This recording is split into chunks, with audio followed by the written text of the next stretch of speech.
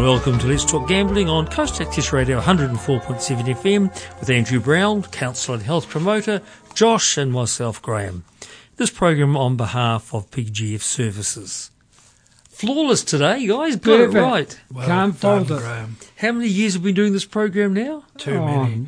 Probably about 8 or 9. I reckon. Probably 8. Finally. Like so what's happening in the world of gambling? Are there big highlights? Probably a lot of very ordinary stuff, but there's a lot of info that's come out from the post-COVID time in terms of stats and things. And both Josh and I are going to talk about this, but I'm going to talk about probably from a more comparative point of view, because I thought I haven't talked about Tasmania for ages, and I just noticed there was a parallel in the trend between Tasmania and New Zealand. Both countries had enjoyed, well, I won't say enjoyed, but had experienced a post-COVID boom in numbers. Very similar trend.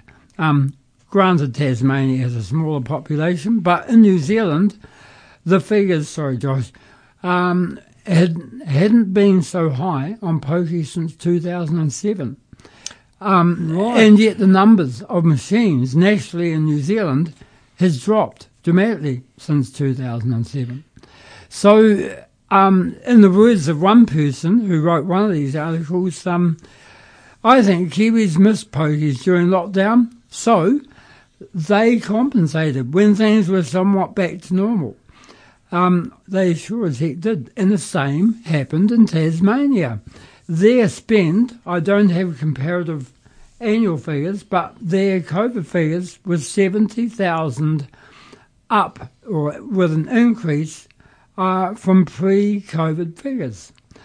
And that was just on a daily, it was a smaller basis. But it was interesting because in Tasmania, I've also noted here that both Labor and the Greens wanted poker machines to be removed from the pubs and clubs and just retained in 2 casinos. And Josh and I spent some time debating this. We've often talked about it at group. And most gamblers that I get to meet would say things would be much better if the pokies were just confined to casinos. Right. Not that we're in the business of promoting pokies, but if they've got to be somewhere, it's probably better. Is there a bigger, what's the word I want, thing happening here in your experience as a counsellor post-COVID? And what sprang to my mind when you were outlining that increase in New Zealand and Tasmania, that dreadful stabbing in the Dunedin supermarket, and the head of the supermarket chain saying that since lockdown has been over, they're noticing a level of aggression and anger amongst customers. So is there some bigger social phenomena rolling around here, and that one-off spin of it is the gambling? Well, there's no doubt a lot of trauma associated with whether it's fair to level it all at COVID, it might be that plus other things like the shootings and all that, who knows. But there is a much higher level of social anxiety or general anxiety amongst young people. So there are things that we're seeing which are, I guess, being expressed in these times that we're in now. In a very simple way, I just think, everyone was cooped up during COVID. When they were finally out of it, they went to the pubs and they gambled with great abandon and glee. And pokies happened to be in that same environment, so they went for it. Right. But maybe that's a bit simplistic. I don't know. But the fact that spend hasn't been matched since 2007 has to be significant. Almost a sense of reckless abandon, almost. Yeah. And whether that does come from the potential isolation and restrictions of COVID. But it does seem to be, I'm generalising here now, but maybe in a lot of facets of life, and maybe partly, in gambling as well, where it is just, in some ways, has been a free-for-all. I just found it fascinating that both Tasmania, and it didn't take much research to find that those two articles, even though they were coming from a slightly different perspective, both had in common this post-COVID boom in gambling. And very similar. I know Tasmania is part of Australia, but let's just subtract the rest of the country from it. An isolated island nation, not unlike New Zealand. Yeah, and that's why I often like quoting Tasmania, because there are a lot of similarities. But, yeah, we can ponder on that, but that's the reality, and grim as it might be, that's human nature after COVID that we've seen. Be interesting to wait another 6 months and see what the next lot of figures show. It will indeed. So that's my two, and I'll pass. Not quite, you haven't talked about the Palmerston North Pokies. Oh, yeah, and that's an interesting one, because that, in a way, could be said it was a victim of COVID inadvertently, but I think they were also, sounds as if they were negligent. The Palmerston North Club, called the Daily, was a nightclub with 18 machines, which is what was allowed in the old scheme of things. I think I've been in there. They've lost their license or their ability to run pokies. It's been taken away because the machines were inactive for too long after COVID. The rules say if the machines are inactive for over a month, they will remain inactive. They did protest, but whatever they did or didn't do, they've lost them. And that's a lot of machine, a lot of revenue. When you think a typical machine nets about between 50 and 60,000 a year. And these machines were inactive. They were inactive during COVID, but they were obviously inactive for a period of time after. Right. The rules say if machines are inactive for a month or more, they are deemed to be shut down or stopped. They must have been. There must have been a bit more to it, but the fact is that they've been shut down, not allowed to operate again, is really significant. It's and that's in little old New Zealand here. Right, because that's quite interesting in comparison to what we just talked about the New Zealand Tasmania. Yeah. Everything has actually surged, and yet these poor guys, their machines became inactive. Well, it's interesting because Palmerston is a student town. There was a bit more in it that said, it's army territory. Most of the army people were deployed elsewhere in New Zealand to do other stuff during that post-COVID time. Students probably weren't there. So isn't that interesting? Yeah, so there's a bit more to it, but they have become a victim of COVID, whether by design or whatever. It's happened. So did they choose to just leave the pokies off because of lack of interest or patronage, or was it an oversight? Do you know? It just sounds like they were a bit slow in getting them up and running, or that maybe it wasn't viable for a longer period. I can't tell you more than that, but the DIA saw fit to shut them down. And that means those licences will not now be reissued in Palmerston North? Yeah. Right. They did put a protest up, but it was overruled. Right. So 20 machines, just using rough figures, at 50,000, that's $1 million a year. But it figures, as we know them, even when machine counts go down, for some inexplicable reason, it doesn't correlate with the usage. You would think it should, but it doesn't necessarily. So other machines will be used more. But hopefully, in Palmerston's case, it will be a deterrent. Who knows? Indeed. Josh, you've got a pile of papers here today. Where are you going to start? I do indeed. Well, this is just very brief, but it follows on what Andrew was talking about around the increased expenditure on pokies in the last part of 2020.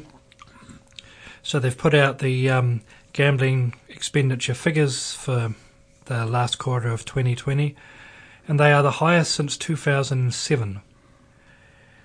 The quarterly spend came out at $252 million. And I think most people would agree that 2020 was one of the most unusual years in recent history. Indeed. So, depending on the way you think, you could think that's quite unusual. Or, as we were talking about previously, maybe it's just conducive to the reckless abandonment that a part of society, went through early part of this year, last part of last year. But, the highest expenditure since 2007, that's not insignificant. That's 13 years. Yeah. Yes, it'll be interesting to see, as we said a minute ago, see if that trend continues, whether it's going to abate. We should be able to get the first quarter expenditure of this year should be out pretty soon. So hopefully by the next show we may be able to update and see if the trend has continued or whether it's fallen away slightly. Well, in sort of relation to that, I'm hoping they can come out with some sharp figures around online activity. So I know there was an article about the Salvation Army's figures on online proportions, and they cited the online activity amongst their regular people they see as being up by, I think, 5 or 7% in relation to the people they see.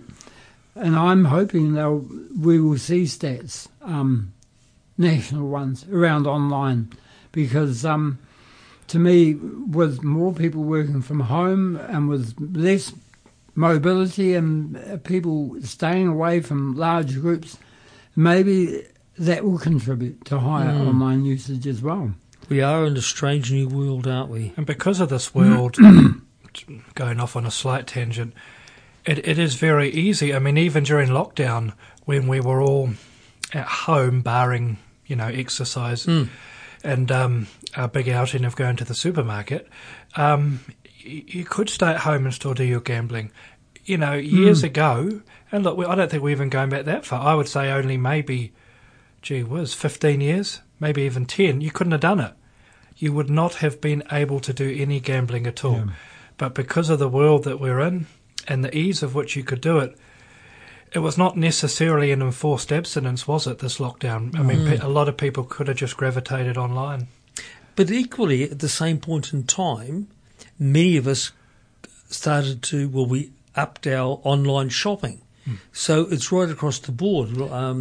I needed some printer cartridges for my printer at home the other week. It was actually easier to log on to Noel Leeming's and order them and get them couriered to our place than to drive down and buy them. So I wonder whether that is kind of right across the board, from our purchasing to our recreation.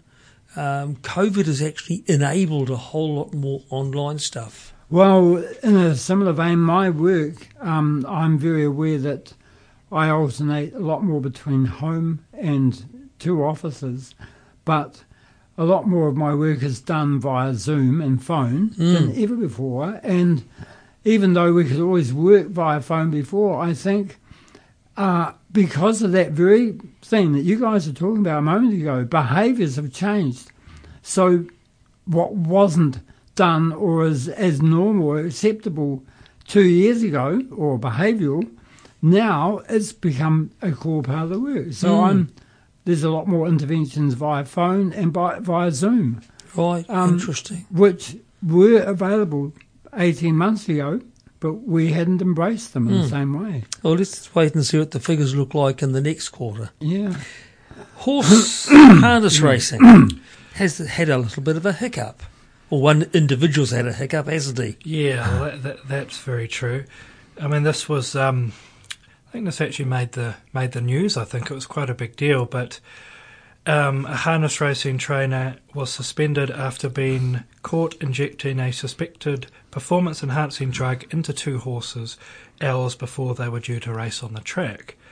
The Racing Integrity Unit investigators watched on as junior driver and trainer Jesse Alford administered a substance to the horse at his stables. The harness racing industry has had its reputation tarnished by a number of recent scandals, which goes on to, if you recall, I think it was last year, talking about a few issues with the harness racing industry. Basically, what the Racing Integrity Unit was doing here was it was watching. Yes. So they basically swooped and pretty much seen the guy doing it. So he was literally really caught red-handed. And then a subsequent raid of his stables and home found, needles and drug paraphernalia and this performance-enhancing drug, around the area. He has not been sentenced yet. I mean, he's been found guilty. I'm quite confident in saying all of this. Yes. But the guy hasn't been sentenced. Another interesting anomaly that happened was several hours before the race was due to be run, there was a tremendous amount of money bet on this horse. I think it may have been the betting. It may have started out paying about $12, ended up coming into being the favourite, $2.50, $2 something favourite. So that suggests, I'm not saying it does, but it suggests that there is a group of people who had a awareness of the situation. That would be the case, yeah. I mean, we don't want to speculate on things that we don't know, but you don't see that amount of money on a horse like that for no reason. Right. So you'd have to say there was, and I believe even in his defence, the trainer did come out and say it had to be the betting. Did that tip you off? So I think he may have been aware that. Right. So it's quite possible, again, this part of speculation, Sure. They may have followed the betting pattern on the horse, which may have then tipped them to go and just stake out the stable just to be sure. So it may have been a sort of smoke and mirrors sort of thing. Now, there's another one happened recently that's more local in Foxton. A dog trainer has been convicted and disqualified for 4 months and fined $3,500 for injecting meth into a greyhound. Yeah, you do have to wonder how the trainer thought they were going to get away with that. Because they take urine samples, blood samples, etc. Yeah. Now, don't quote me on this. They certainly do in horses. I'm not so au fait with dogs. Right, okay. But I'm pretty sure, 99% sure, they would take samples of every winner of a greyhound race. Right. So I can't imagine how this person thought they were going to get away with it. Whether they thought they would take the fine but made a lot of money betting on it is possible. Yeah. I don't know. That's just... I must confess, and I have to bracket this with, this is my opinion, it's speculation. Yeah. I thought that was a pretty light fine, a pretty light penalty for a deliberate drugging event. I tend to agree with you. Obviously, greyhound racing is not as glamorous or profitable as horse racing, so I guess in essence the fines do have to reflect that in a way. Good point, yep. But for something which is an act of absolute, deliberate, unabated cheating, it does seem on the light end, and you don't really want to speculate or throw stuff around, but I would say the amount of time this lady was suspended for too does seem a bit on the light end to me as well. Yeah. Okay, let's jump across the Tasman to your most favourite corporation, Crown. Yeah, this is just the story that won't go away. Every time I say we should have a finite end to the saga, but every time I look, there's more. So there's two things really. I'll start with the fine because I guess that's what we've been talking about. Crown casinos have been hit with a $1 million fine for failing to vet foreign high rollers and scrutinise junket operators, some of whom have links to organised crime gangs, as I think we have mentioned on the show before. Junket operators bring high rollers from mainland Asia to Australia to gamble, and some have been linked with organised crime. The Victorian Commission for Gambling and Liquor Regulation said Crown has failed to comply with its regulatory operations. The Commission concluded that in respect of the analysed individuals, the process implemented by Crown was not at all robust. Puts it quite succinctly, doesn't it? So basically, Crown has failed to gather the necessary information to make an informed decision about the people behind the junkets. It did not check or verify the relevant information directly with those involved. So, in layman's terms, they were going over there, bringing in the whales and the big high rollers, and they couldn't really care where the money came from. I think I'm quite comfortable to say that. I don't think that's overly controversial. That's basically what they're saying. Is $1 million fine a large number compared to their gross earnings a year? Interesting. There is a Green Party MP called Samantha Ratnam, who has said that the fine was too little too late after years of inaction by both the state and federal regulators.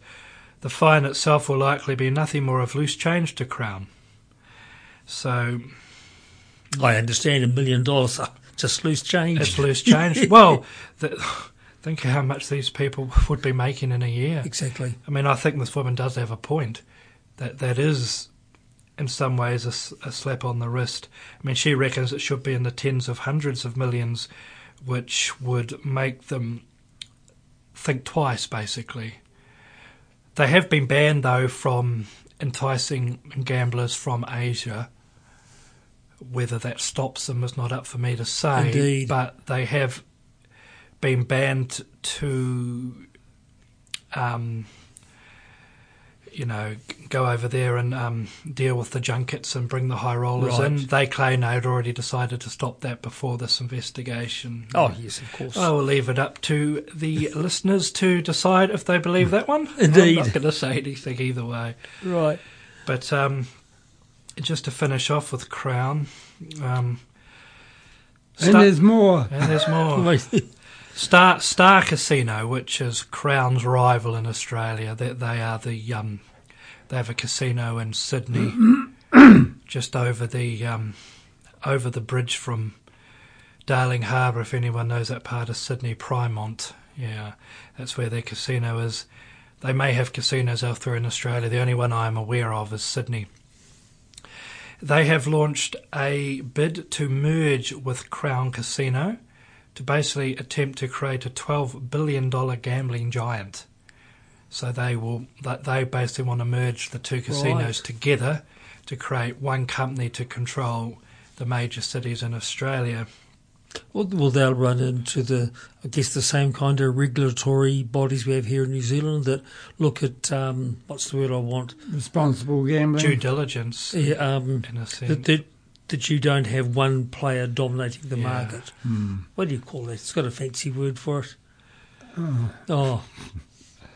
Anti-competitive. I know, monopoly. Monopoly, that's the word. Not the Yeah. game, but the word, yeah. So basically what's happened is casino operator The Star has submitted a merger proposal to main rival Crown Resorts. So Crown hasn't officially accepted this yet, but they've put this on the table to their shareholders. The non-binding proposal offers 2.68 Star shares per Crown share, which Star says values Crown shares above $14. Crown shareholders will be offered the alternative of $12.50 cash per share, up to a limit of 25% of its shares.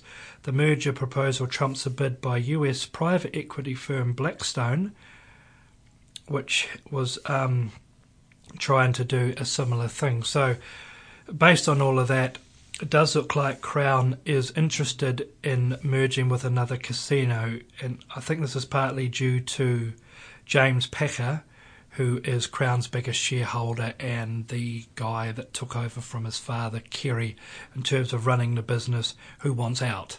So he would be looking to merge with another casino and really step back.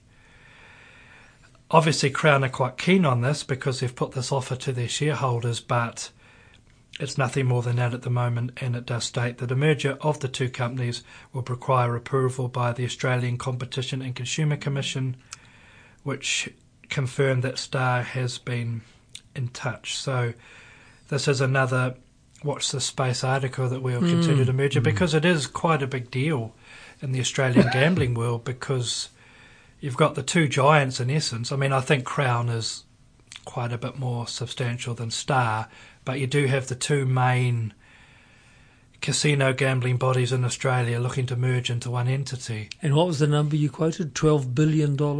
That's what they will become if they can become one company, $12 billion. Now, I don't know how much they were making compared to what Crown were making, but together they'll be looking at a $12 billion plus industry.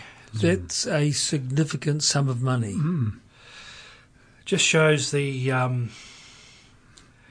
we're talking about a $1 million fine.